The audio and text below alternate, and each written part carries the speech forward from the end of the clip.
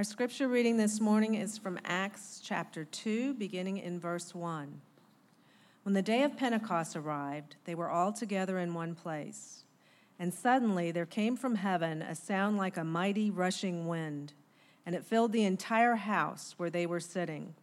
And divided tongues as of fire appeared to them and rested on each one of them.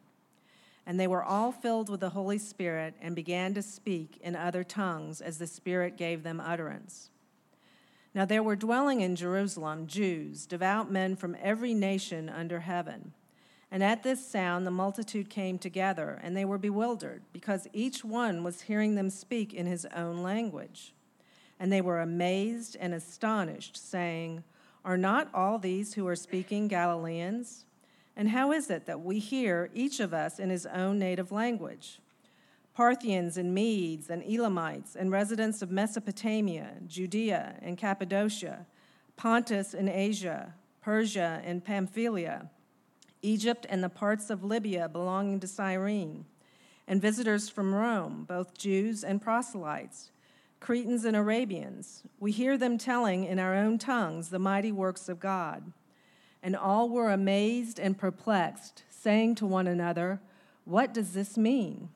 But others, mocking, said, "They are filled with new wine." But Peter, standing with the 11, lifted up his voice and addressed them.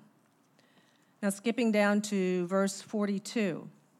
And they devoted themselves to the apostles' teaching and the fellowship, to the breaking of bread and the prayers.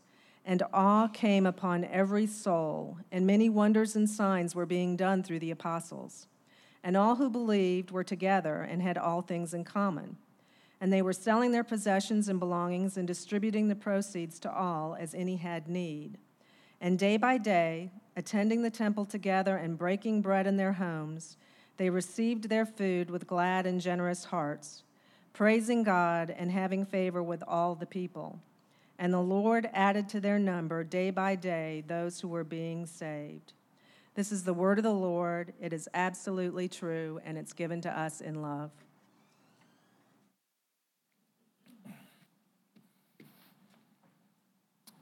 Thank you, Cynthia.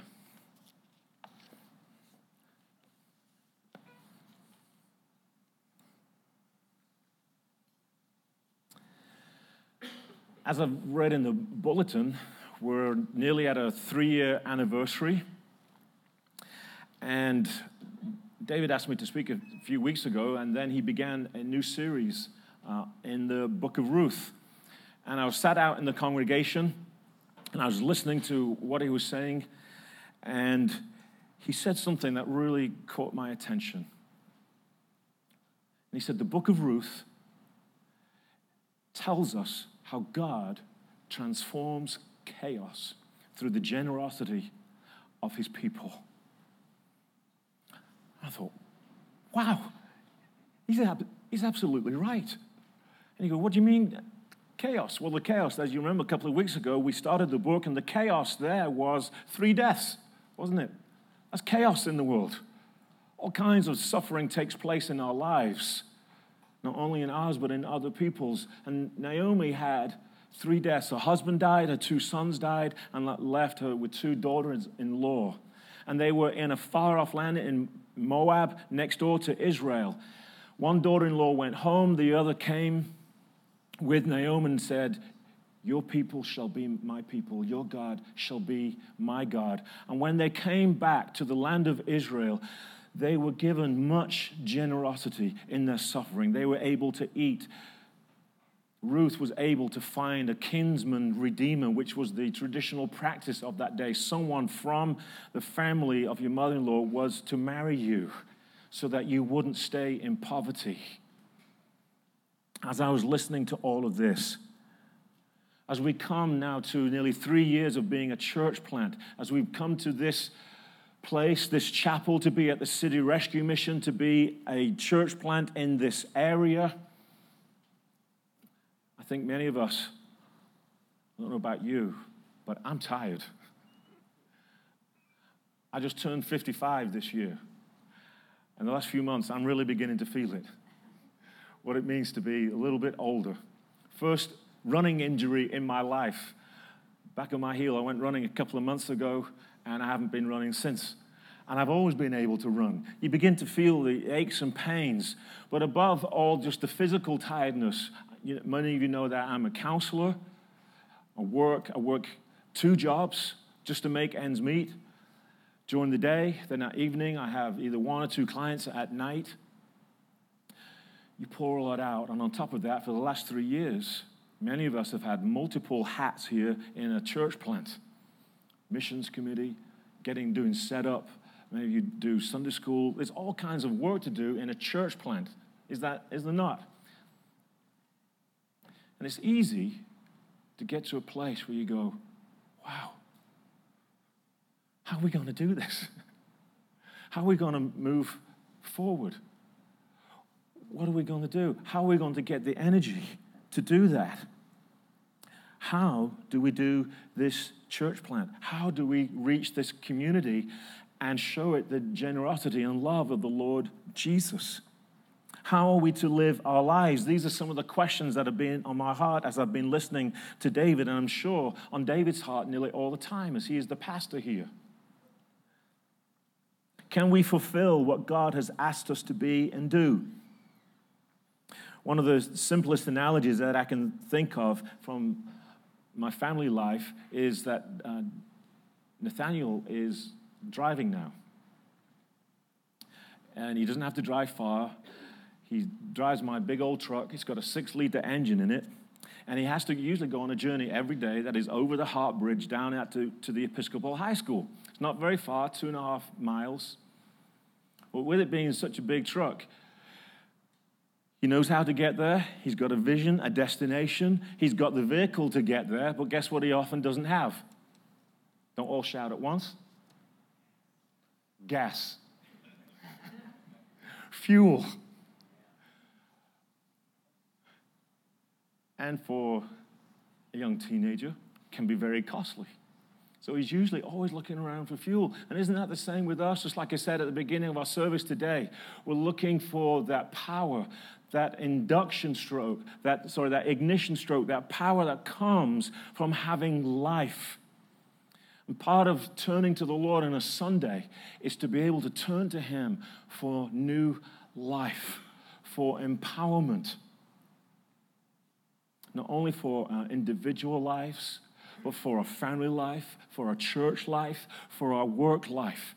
Because all of these areas of life, all of these relationships draw power from us, don't they? Last night on Facebook, I put out that I was going to be preaching this morning, and someone said, "Oh, I wish I could go. That's going to be amazing." And I said, "Well, I don't know about amazing. All I know is that I need the Lord." And church has become that day.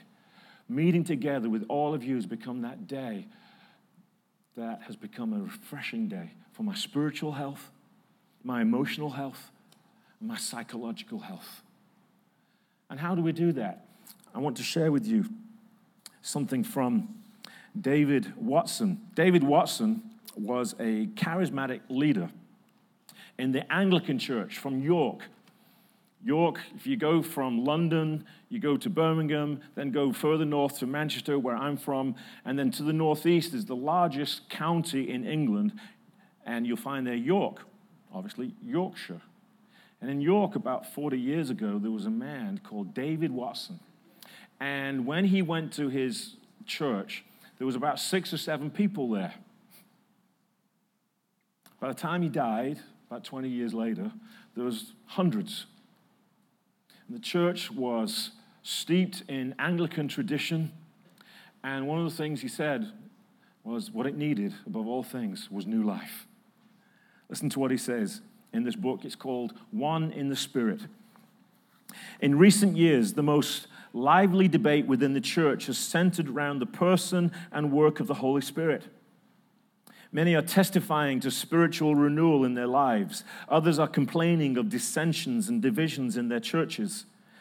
Theological controversy rages around the gifts of the Spirit and the baptism of the Spirit. The amazing development of the charismatic movement has thrilled some angered others, and puzzled still more. At least there is a general agreement that a rediscovery of the life and power of the Spirit is one of the greatest needs of our day.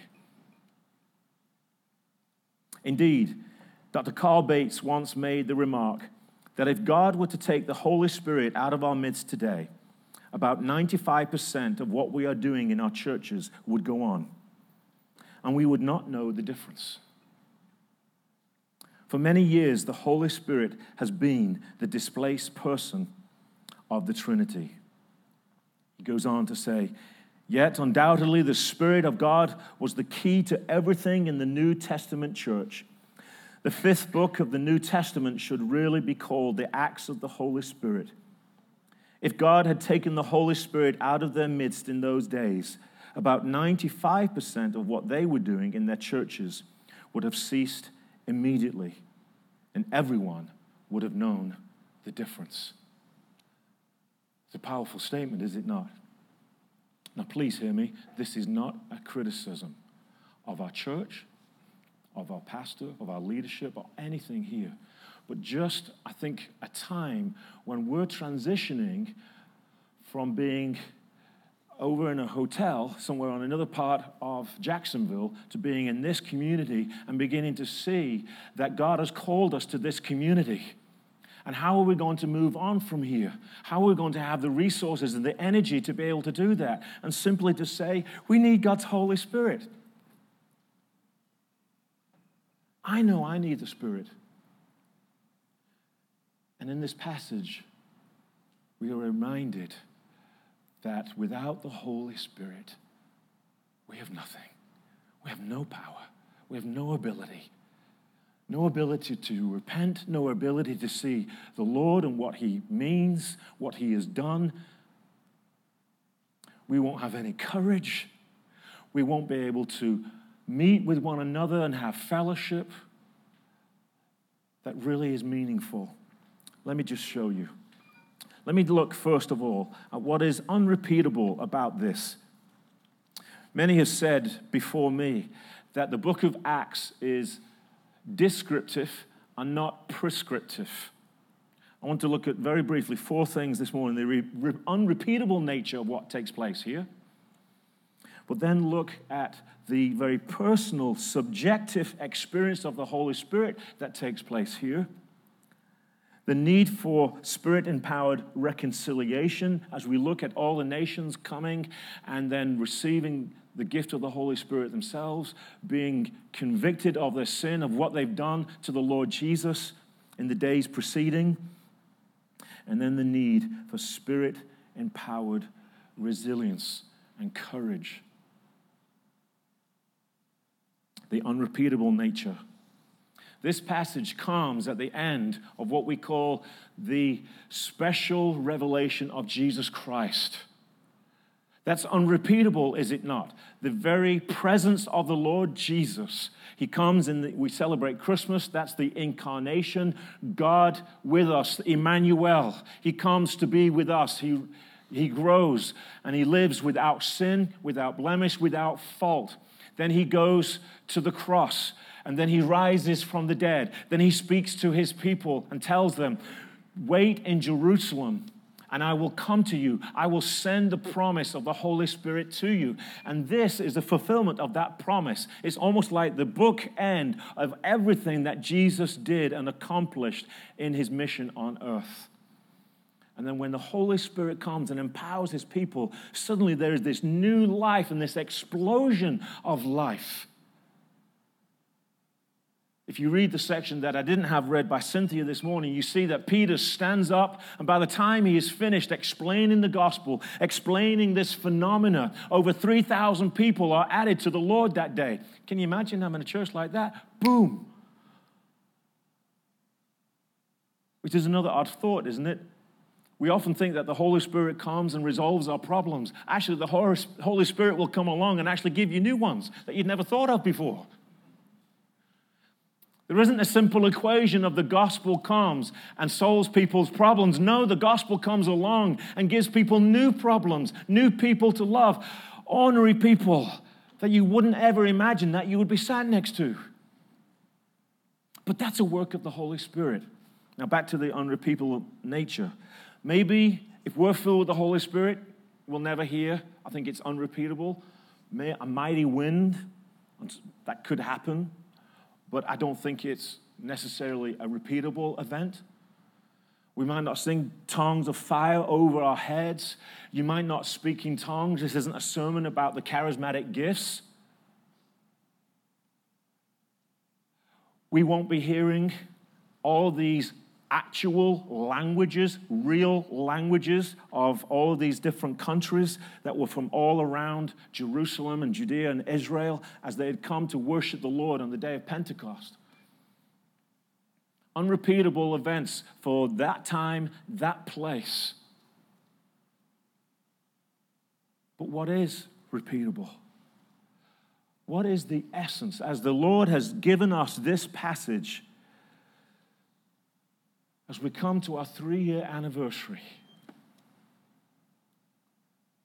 as we look ahead, I think the repeatable event is this: a need to be filled with the Holy Spirit.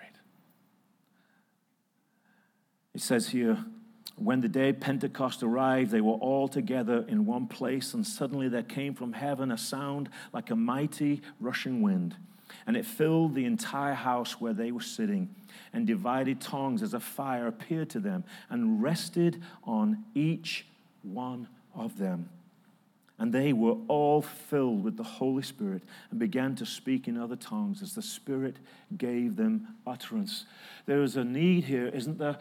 David, myself, others in leadership, they're not the only ones that are to be filled with the Holy Spirit, but the whole congregation.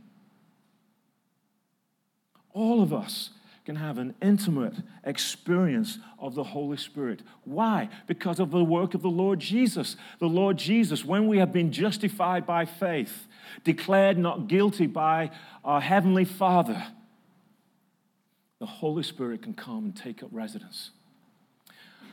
But He takes up residence. But we sin, do we not? We lose fellowship. And we can come into a church service, or if we've blown it with our families or with our spouses or with anybody within the church, we can come in and we can lose a sense of that forgiveness, lose a sense that the Lord really loves us. And I believe that what happens here is the Holy Spirit fell on all the church. He empowered them to have a renewed sense of the love of the Father. Look at what was happening as they heard the disciples and all the believers filled with the Holy Spirit. It says, and we hear them telling in our own tongues the mighty works of God. Are you able to tell of the mighty works of God? Are you repenting? What was the last thing anybody in your family knows that you repented of? What was the last thing that your spouse knows that you repented of? Have you ever done anything recently that shows either yourself that you love God and that you're responding to Him? And if that isn't happening in your life and you're sensing a kind of a tiredness, then let me invite you to come and say, Lord, this morning, right here in this seat, Lord, I need you. I need you to renew me. I need you to give me that ignition stroke of that 4-stroke engine and ignite my life again with love for you, love for the lost, love for those who are so different from me that I struggle with loving. There is here, isn't there? New life. And I believe that's what we need. If we're going to be a generous community, we need new life. And new life comes from the Holy Spirit, and it is to come on each one of us as a congregation. Can you imagine David leading us from week in, week out? I've been a pastor, led a church for about 7 years, and there were some mornings that I came in, and it felt like I was trying to move a lead brick.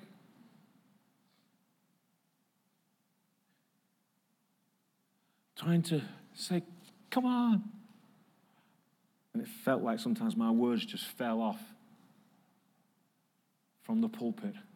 Can you imagine if all of us were seeking the Lord? All of us were looking for renewal in our lives. All of us saying, Lord, what are you going to do with me? How are you going to use me in church, at work, everywhere I go? Lord, do I bleed your gospel? Do I give grace?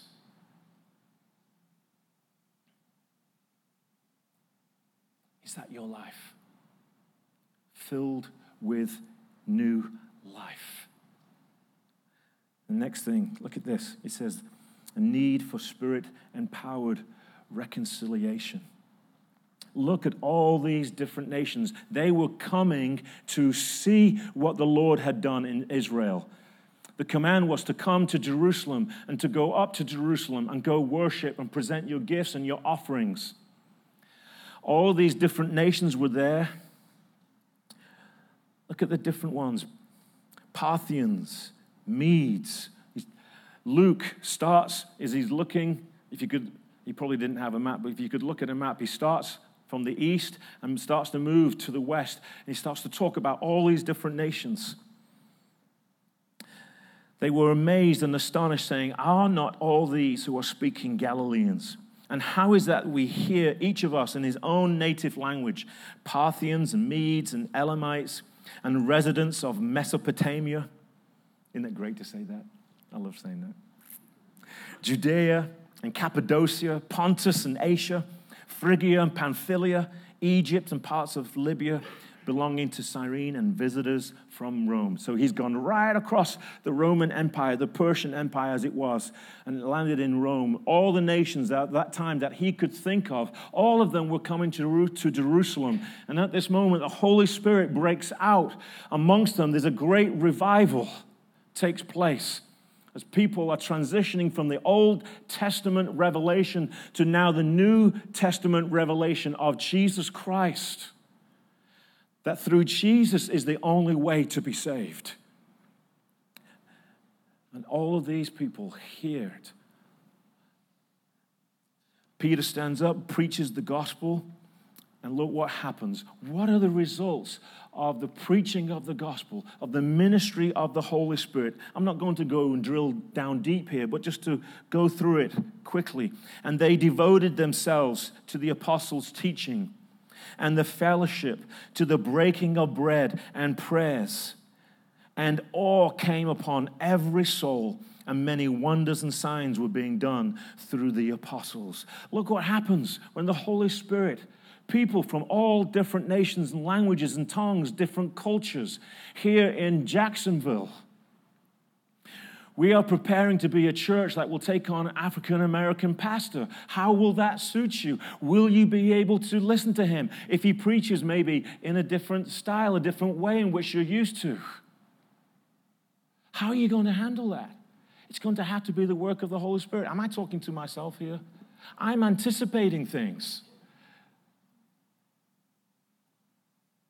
We all have different cultures. I was taught as a counselor that even if you come into someone who's from the same class in America, middle to upper middle class, they are still a world unto themselves. Unless they tell you what's going on in their lives, you'll never know. And so how easy it would be for us to not know one another. There was a melting by the power of the Holy Spirit. There was a reconciliation that was going on here. And they were selling their possessions and belongings and distributing the proceeds to all as any had need. And day by day, attending the temple together, breaking bread in their homes, they received their food with glad and generous hearts. You see that? Glad and generous hearts. Praising God and having favor with all the people. In 1 Peter, Peter writing to the diaspora, that is the spread out people of God, the Jewish people of God, those who had converted to Christianity, he says to them, for you have a joy unspeakable and full of glory. That's the work of the Holy Spirit. A need for personal experience of the Holy Spirit. And the Holy Spirit then empowers a reconciliation, an ability to overlook people's faults, an ability to actually even try. Listen to what they did. They actually spoke in their languages. The church has to have this missionary ability to actually get inside other people's culture and speak to them of the mighty works of God from within their own culture so that they can get it. Do you understand that? We're not to just stay within our own culture, our own framework, but understand how is it that I can reach somebody else for God's glory and not necessarily having to hang on to my own culture. Have you ever been into a church where you can tell that they're really, really proud of the way that they do things? In other words, to be able to get to Jesus, you've got to be able to get through all the elements, all the obstacles of their own culture before Jesus actually makes sense. Our part is to really help people to grasp Jesus readily by being aware of our own cultural predispositions and choices. And then lastly, the need for Spirit-empowered resilience and courage. When you get filled with the Holy Spirit, things will change. Within your home, within your personal life, with other people. Not everybody rejoices with you. I can remember the first time I was filled with the Holy Spirit, and my family thought I was a crackpot. Do you say that over here? Is that very British? Still pray today for my elder brothers and sisters. There was a rejection, and we see that in here. What does this mean, the crowd said? But others mocking said, they are filled with new wine. But Peter, standing with the 11, lifted up his voice and addressed them. A personal experience of the Holy Spirit, a softening of our hearts towards other people. What else does the Holy Spirit do? It gives us courage to preach the gospel. You can preach it on a Sunday. You can gossip it on Monday morning with your friend. You can have a word in season, out of season, but the Lord will give you courage and you won't be worried about whether you're going to be laughed at or not. Because you have this hope. Peter says, always be ready to give an answer, apologia in Greek, to give an answer for the hope that is within you. I had a young man stop me just 2 weeks ago. I was in the prison. I was walking along the corridor to go to the counseling room with another inmate, and all of a sudden, I'd never met him before. But I had to go through the waiting room. There's a big waiting room to go through that to get to my office. And I often come in there and say hello to a lot of the inmates. And this inmate stopped me. He goes, Mr. Jones. I said, yes. He said, can I have a word? I said, oh, sure. He goes, I just wanted to let you know, I've heard you. What? I said, what do you mean? I've heard you. He goes, I heard the way you talk to us. I went, wow. I said, that's really sweet. Thank you. And I shook his hand. I'm used to working next door. You can't shake inmates' hands next door. Right? You're getting in all kinds of trouble. But at this new prison I'm at, FSP West, it's a little easier. I was able to shake his hand and say, thank you so much. But do you know why I'm able to speak to you in that way with such dignity and honor and respect? It's because I know of what the Lord has done for me. That without the work of the Lord in my own life, that's what motivates me. Without God's work in my life, I would be completely lost. And without hope in this world, without the power of the Holy Spirit in my life, I would have nothing. Total inability. Isn't that what we believe as Calvinists? Total depravity, a total inability to move towards the Lord. And I thanked him and went on my way. Years ago, that would have gone to my head. Yee. But you know, as you get older, as you see more of your sin and experience more of God's grace, you go, wow, thank you, Lord. Thank you. Thank you for what you're doing in my life. Thank you for repentance, because I know that without you, it would be impossible. Spirit gives you the ability to speak up, to live for the Lord in all kinds of places, in all kinds of situations, and gives you resilience. I want to close with Luke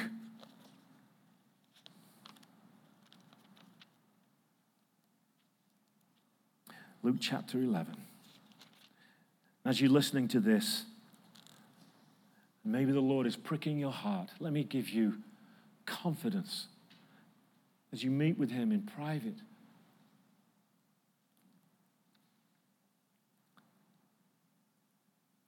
That he will give you personal experience of the Holy Spirit. Listen to this.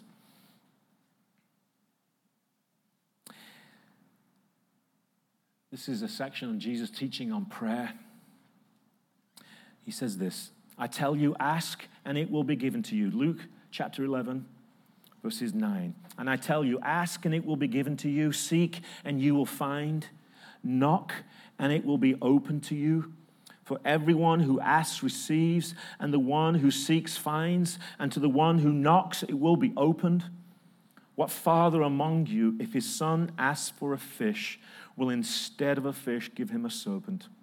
Or if he asks for an egg, will give him a scorpion? If you then, now listen to Jesus, here's what he thinks of you. If you then, being evil,